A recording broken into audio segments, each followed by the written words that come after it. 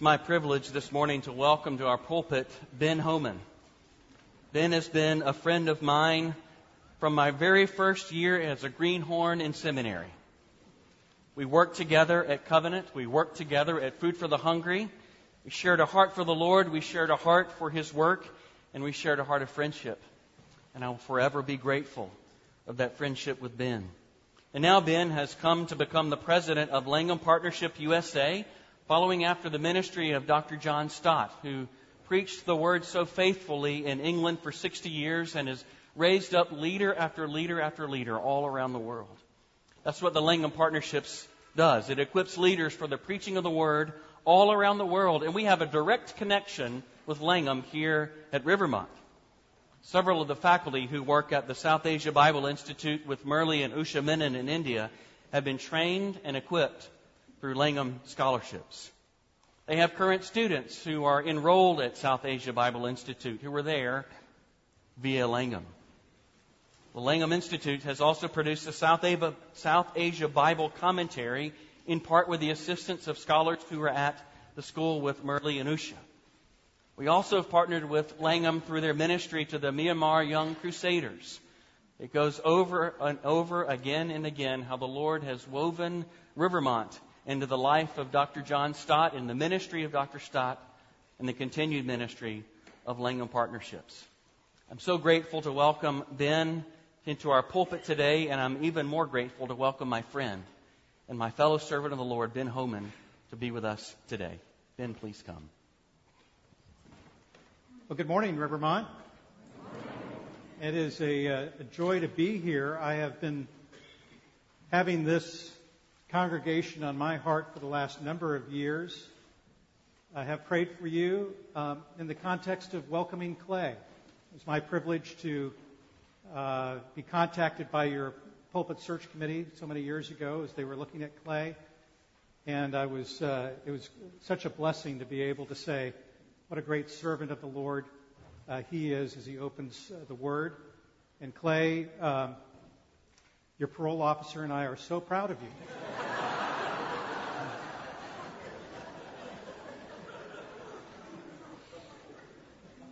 Everybody knows that's a joke, right? Clay and I have been friends for 25 plus years, and served also in China together, and there are many Clay stories that will be for after the service. I'm also here with a colleague, Jack DeGrenier, is in the front row. Jack, you might want to just stand up or whatever, and if you see Jack later or have questions about Langham Partnership, you can talk with Jack or myself. You can also ask him about his relationship with the Manning family, which has some significance for next week, I believe. Jack played with Archie Manning with the New Orleans Saints so many years ago. I think Jack's church next week, that there will be a Denver side and then a Carolina side. I'm not certain. But it is a joy to be here with you. And as we begin our time, I would invite you to use your Bible. I understand that there are pew Bibles or your own Bible, or if you're like Moses, on a tablet. Micah chapter 4, beginning with verse 1. And it will come about in the last days that the mountain of the Lord, the mountain of the house of the Lord, will be established as the chief of the mountains. It will be raised above the hills, and the peoples will stream to it. Many nations will come and say, come, and let us go up to the mountain of the Lord, and to the house of the God of Jacob, that he may teach us about his ways, and that we may walk in his paths. For from Zion will go forth the law, even the word of the Lord from Jerusalem. Verse 3, and he will judge between many peoples and render decisions for mighty, distant nations. And they will hammer their swords into plowshares and their spears into pruning hooks.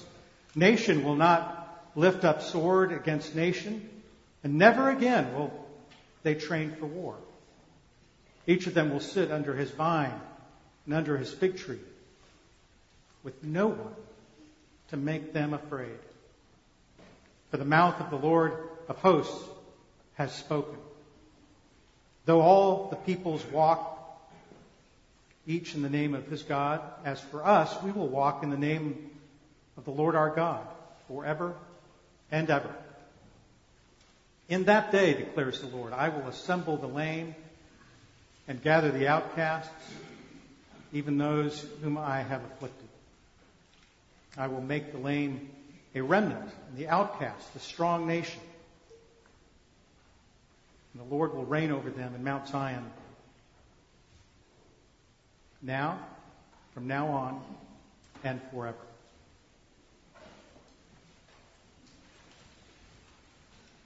Now I'm going to actually search the pulpit for the timer.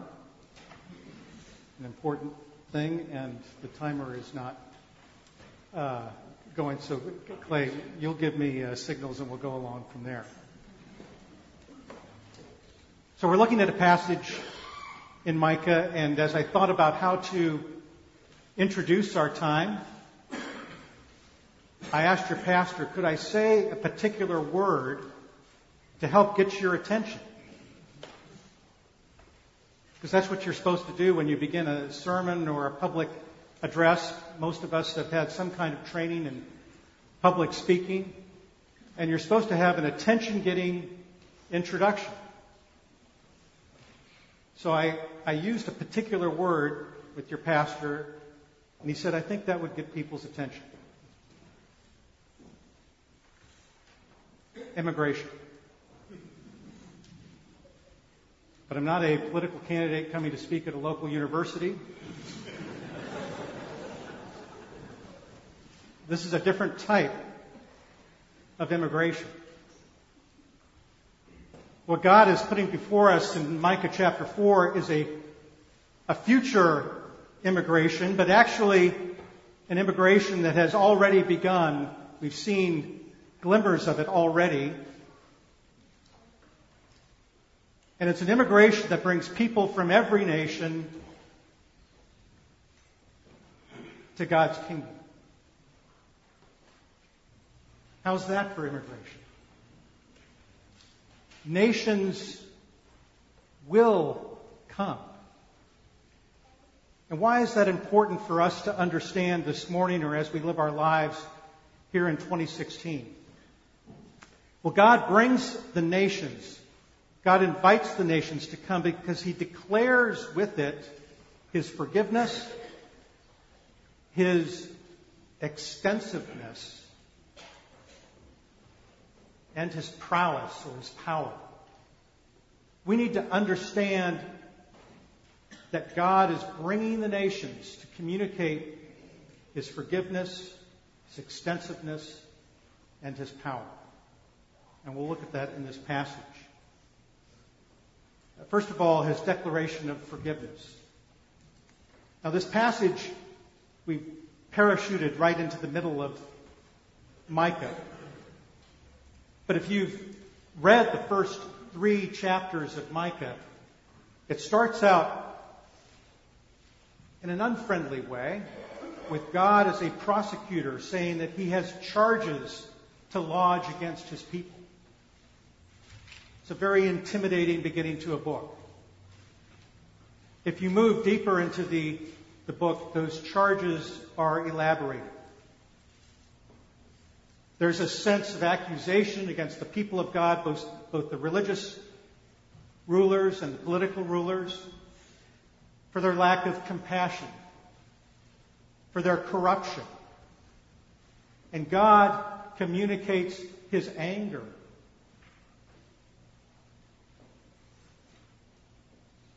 If you look at chapter 3 and some of the details, they're quite gory. If we were to film it, it probably would be a film that we would hesitate to go to.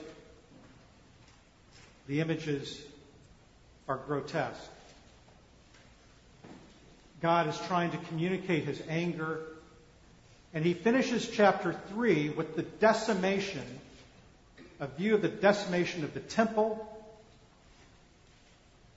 and Zion, the mountain, being leveled. Therefore, because of you, the last verse of chapter 3, therefore, because of you, Zion will be plowed like a field. Jerusalem will become a heap of rubble. The Temple Hill, a mound overgrown with thickets. Ouch. Jerusalem, the mountain like that. And that's how we end chapter 3. And the prophet Micah pivots. And he talks about what God is going to do beyond that.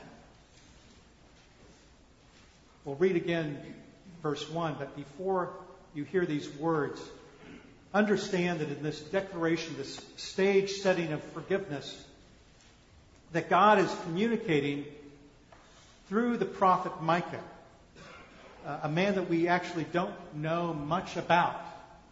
But we do know where he's from. He makes a point. Almost the only biographical element of the book of Micah is his notation that he is from Moresheth. Why is Moresheth important? Not too far away from Jerusalem, a high city. When Israel was invaded in times past, Moresheth, because of its high and strategic location, often was overtaken. Often was the center of attack for people, for armies as they entered to take over the Holy Land and to attack Jerusalem. The historians and Bible commentators believe that Micah, across his 52 years of preaching, probably was an eyewitness to horrific scenes of violence. In modern day terms, we would say that Micah suffered, or at least would have been vulnerable to post-traumatic stress. He saw it with his own eyes.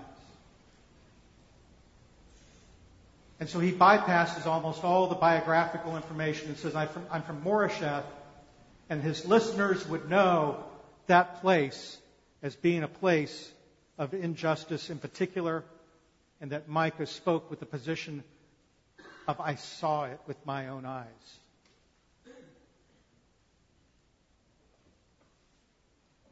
And so he begins to unpack this injustice and God's anger.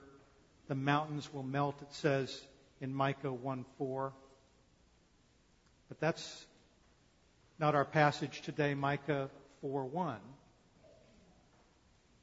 begins, and it will come about in the last days that the mountain of the house of the Lord will be established as the chief of the mountains. It will be raised up above the hills, and the peoples will stream to it. What a change from decimation to being lifted up. There is a sense of restoration as we begin chapter 4. A promise of restoration. We see that the temple is active. Verse 2. Many nations will come and say, come, let us go to the mountain of the Lord and to the house of the God of Jacob, that he may teach us about his ways, and that we may walk in his paths. For from Zion will go forth the law, even the word of the Lord from Jerusalem. The temple has been restored. God's word being taught has been restored. But what's different is that many nations, there's been a multiplication of the impact, the going forth of the word. The restoration continues as peace is described. The destruction of weapons is described as a future promise. There's also a sense of provision. The beautiful picture of individuals having shade under trees, under the vine and the fig tree. Provision, not only of food, but of shade. And then there's the promise for the marginalized, for the lame, those who have some form of disability, who don't have access to the things that other people would have access. It's a beautiful picture of restoration and an entirely different picture compared to the destruction. We need to know this. We look around us in our own context and we see difficult things, eyewitnesses, personal experiences, elements of our own lives. And we need the promise that God in the future will bring His kingdom and He will restore. But there are glimpses even now of this. And one of the messages that I would communicate with you this morning is to have hope that the Lord is building His kingdom around the world and doing amazing things to raise up leaders. Seble Daniel is what I'll call a Langham scholar. Langham Partnership is pleased to identify future promising leaders in different parts of the developing world and to say, that person and that person, if we give them a platform to speak, they can address the issues in society. And so we met Seble Daniel. Seble Daniel is a woman from Ethiopia. She's part of a denomination in Ethiopia with 7 million people. She is their first woman PhD in theology. A denomination of 7 million people, no women PhDs to open the Word. And what is she doing? She is addressing how women have been abused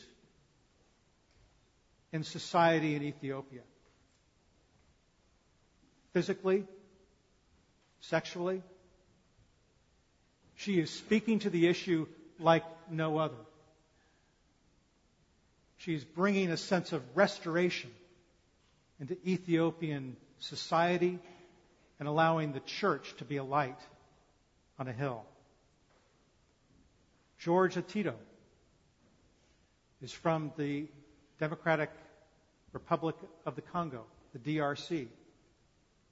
If any of you are familiar with the DR Congo, you would know that if you were to look at the whole of Africa and the different issues related to education or health, DR Congo would be a multiplier of those issues. The civil war that has persisted, we're talking about estimates of 7 million people over the last 15 years or so who have died from civil conflict in Congo. George Atito, it's beautiful. The name of the university that he teaches at is Shalom University. Peace University. He's getting his PhD at a university in Africa, and he's writing about peace and reconciliation. Who would you want to listen to if you were in Congo? Somebody from Congo and somebody who understands and knows from the Scriptures what peace and reconciliation is all about. When we see these glimpses, my sense is to give you a hope for what God is doing in the world, but also to give a hope for what God can do in your lives and my life. Each of us needs a God who is committed to restoration. Amen? Amen. And so we see this passage as a sense of assurance that God is committed to bringing restoration, and He will not be stopped. Because we see His extensiveness, His international and His global character. God knows no borders. Look at verse 1, the very last line. And peoples will stream to it. referring to the mountain of the Lord. Verse 2, many nations will come and say. Verse 3, and he will judge between many people and render decisions for mighty, distant nations. It's a picture of the promise in Genesis chapter 12, where there's this commitment on the part of God. And in you, he's talking to Abraham, in you, all the families of the earth will be blessed. That promise being fulfilled. Clay, as he introduced me, talked about the founder of Langham Partnership, John Stott. If you're wondering about the word Langham, by the way, Langham, the way to get to the church in London that John Stott preached at is to say, take me to All Souls Church, Langham Place. It's named after the street in London where John Stott served for 60 years. John Stott wrote these words in a book called The Living God is a Missionary God. I pray that these words, all the families of the earth, Genesis 12:3, may be written on our hearts. It is this expression more than any other which reveals the living God of the Bible to be a missionary God. It is this expression, too, which condemns all our petty parochialism and narrow nationalism, our racial pride, whether white or black, our condescending paternalism, and arrogant imperialism. How dare we adopt a hostile or scornful or even indifferent attitude to any person of another color or culture if our God is the God of all the families of the earth? We need to become global Christians with a global vision, for we have a global God. We need to become global Christians with a global vision, for we have a global God. There is this sense that the church, even now, is experiencing this in dramatic forms. The places in the world that are growing the most in terms of the church, the global south, Latin America, Africa, parts of Asia. The Holy Spirit is moving and growing. I'm reminded of a Langham scholar, an individual we helped to his PhD. His name is Antonio Barro. Antonio Barro graduated with his PhD in 1994, went back to Brazil, founded South American Theological Seminary. 40 students to begin with. He described to me their library. He said, our library when we began was one shelf. Books on one side, cleaning supplies on the other. They have 600 students now. They have thousands of alumni. Their alumni are serving in 15 nations. And if you've been to Brazil, the Brazilians have a multicultural gift, I'm convinced. They love to cross borders. They've been raised in a multicultural environment. And Antonio said to me, he says, we're sending missionaries all over the world. And Ben, we're going to come and evangelize the United States. Look out. Look out for the Brazilians. They will come. They're motivated. And they're excited about the gospel and the transformation.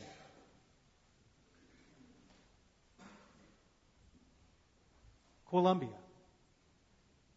I was in Medellin a couple of years ago. The church is growing throughout Colombia. I talked with about 15, I would describe them as focus groups of pastors. So over 100 pastors. One of the questions I asked, I said, what is the gift? What is the gift that the Colombian church would give to the rest of the church in the world, the global church? And I heard the same thing over and over again. They said, Ben, the Colombian church would like to give the gift of a theology of suffering. They said 50 years plus of narco violence, narco terrorism. We've buried so many young people. We would bring a theology of suffering. In China, you would find a movement called Back to Jerusalem. The Chinese church wants to take the gospel back to Jerusalem. And then Clay mentioned to you the SABC. I apologize for the acronym. The South Asia Bible Commentary. This took 8 years. 90-some of our Christian brothers and sisters in South Asia. Pakistanis and Indians. Right, they worked together on this. Sri Lankans, Nepalese, people from Bhutan, Bangladesh, Myanmar, South Asia. This was released in October of last year, just a few months ago. It's on Amazon if you're curious. But this is an historic book. So historic that when we launched the book in Delhi, India, the vice president of the nation came to the event, gave a speech. He's a Muslim man. He came and he spoke and he said, "This is from South Asia. And Christianity is a part of our society." Our Christian brothers and sisters were blown away. The point of this is to remind you that this God that we serve is a global God. He transcends culture, and if He can transcend culture, He can accomplish anything He would like. And so that takes us to our last point, that this passage in Micah declares God's power.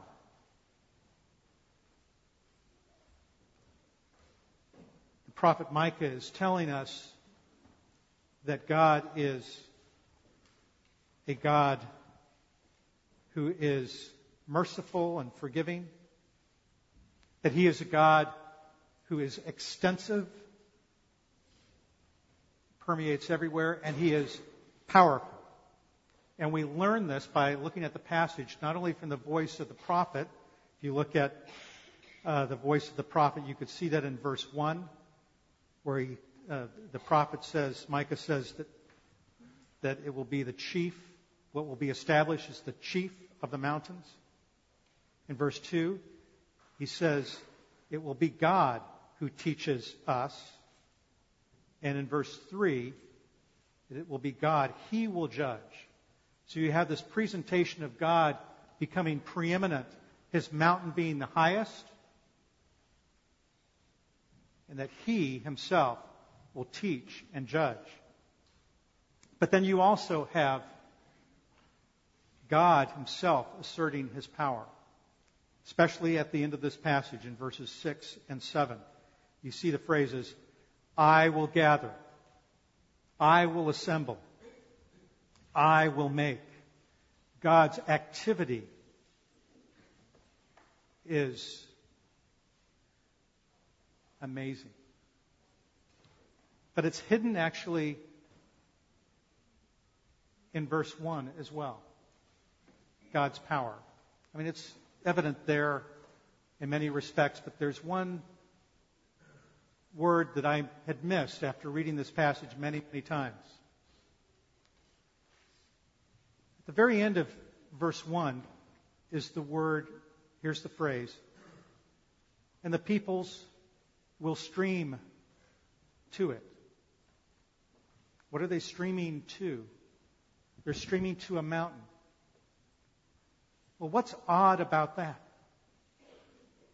Folks, I think we can acknowledge, I'm no engineering genius by any stretch, but water does not flow uphill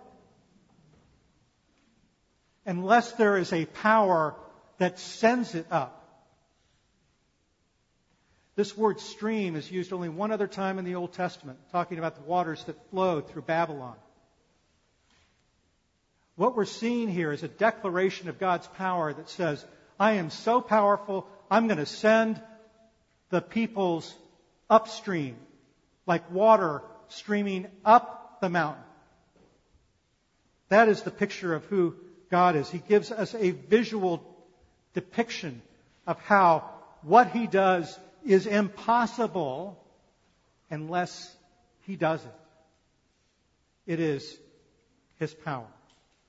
Why is this important?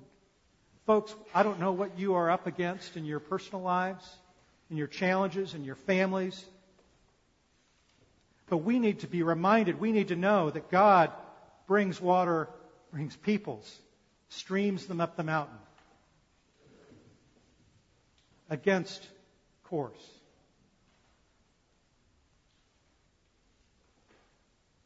There'll be no attempt to invoke the philosopher Diana Ross and Ain't No Mountain High Enough.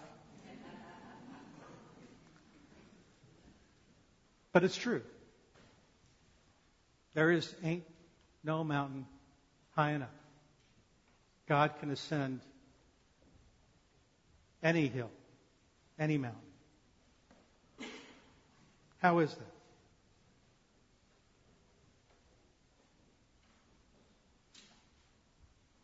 We come back to the first point, the forgiveness that we have, the grace that we have depicted in this passage, and a God who is so loving that He would send His own Son,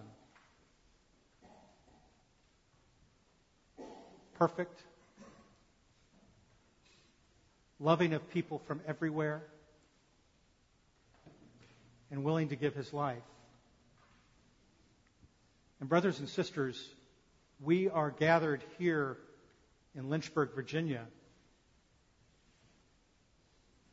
but that lover of our souls who sent Christ to the cross out of love has gathered us as one of those peoples. But we're not alone. Today, Sunday, and other days throughout the week, there are Latin Americans and Africans and Asians that are gathering. There's even a couple of Langham scholars in Palestine. A little town of Bethlehem, Bethlehem Bible College, opposed by the Arabs on one side, opposed by the Israeli government on the other side, and Jewish folks. There they are, shining the light of the Savior in that little town of Bethlehem. God is on the move. We need to know that in our personal lives, and we need to know that as we think about our own actions, as we engage with mission, as we engage with the globe. And it's exciting that God would give us this glimpse of what He is doing around the world, because it will change what we decide and how we decide to engage with it. But we need to know it from a personal encouragement standpoint as well. I'll close with one story. Slavic Bible or the South Asia Bible Commentary, we also have in the works a Slavic Bible commentary for Eastern Europe and Russia. I was at a conference a few weeks ago. Somebody saw my Langham Partnership badge, stopped me. He said, "Are you involved with the Slavic Bible Commentary?" I said, "Yes." He said, "Do you realize what you've done for us?" I said, "Probably not." He said, "We have in the same room working on this Bible commentary," and I found out this is one of the editors of the Bible commentary. "We have Ukrainians and Russians at the same table. We could never have worked out this unity in Christ had it not been for this project." Folks, We never set out to bring unity between Ukraine and Russia. But God is powerful enough to work in so many elements of our lives. Pray with me now.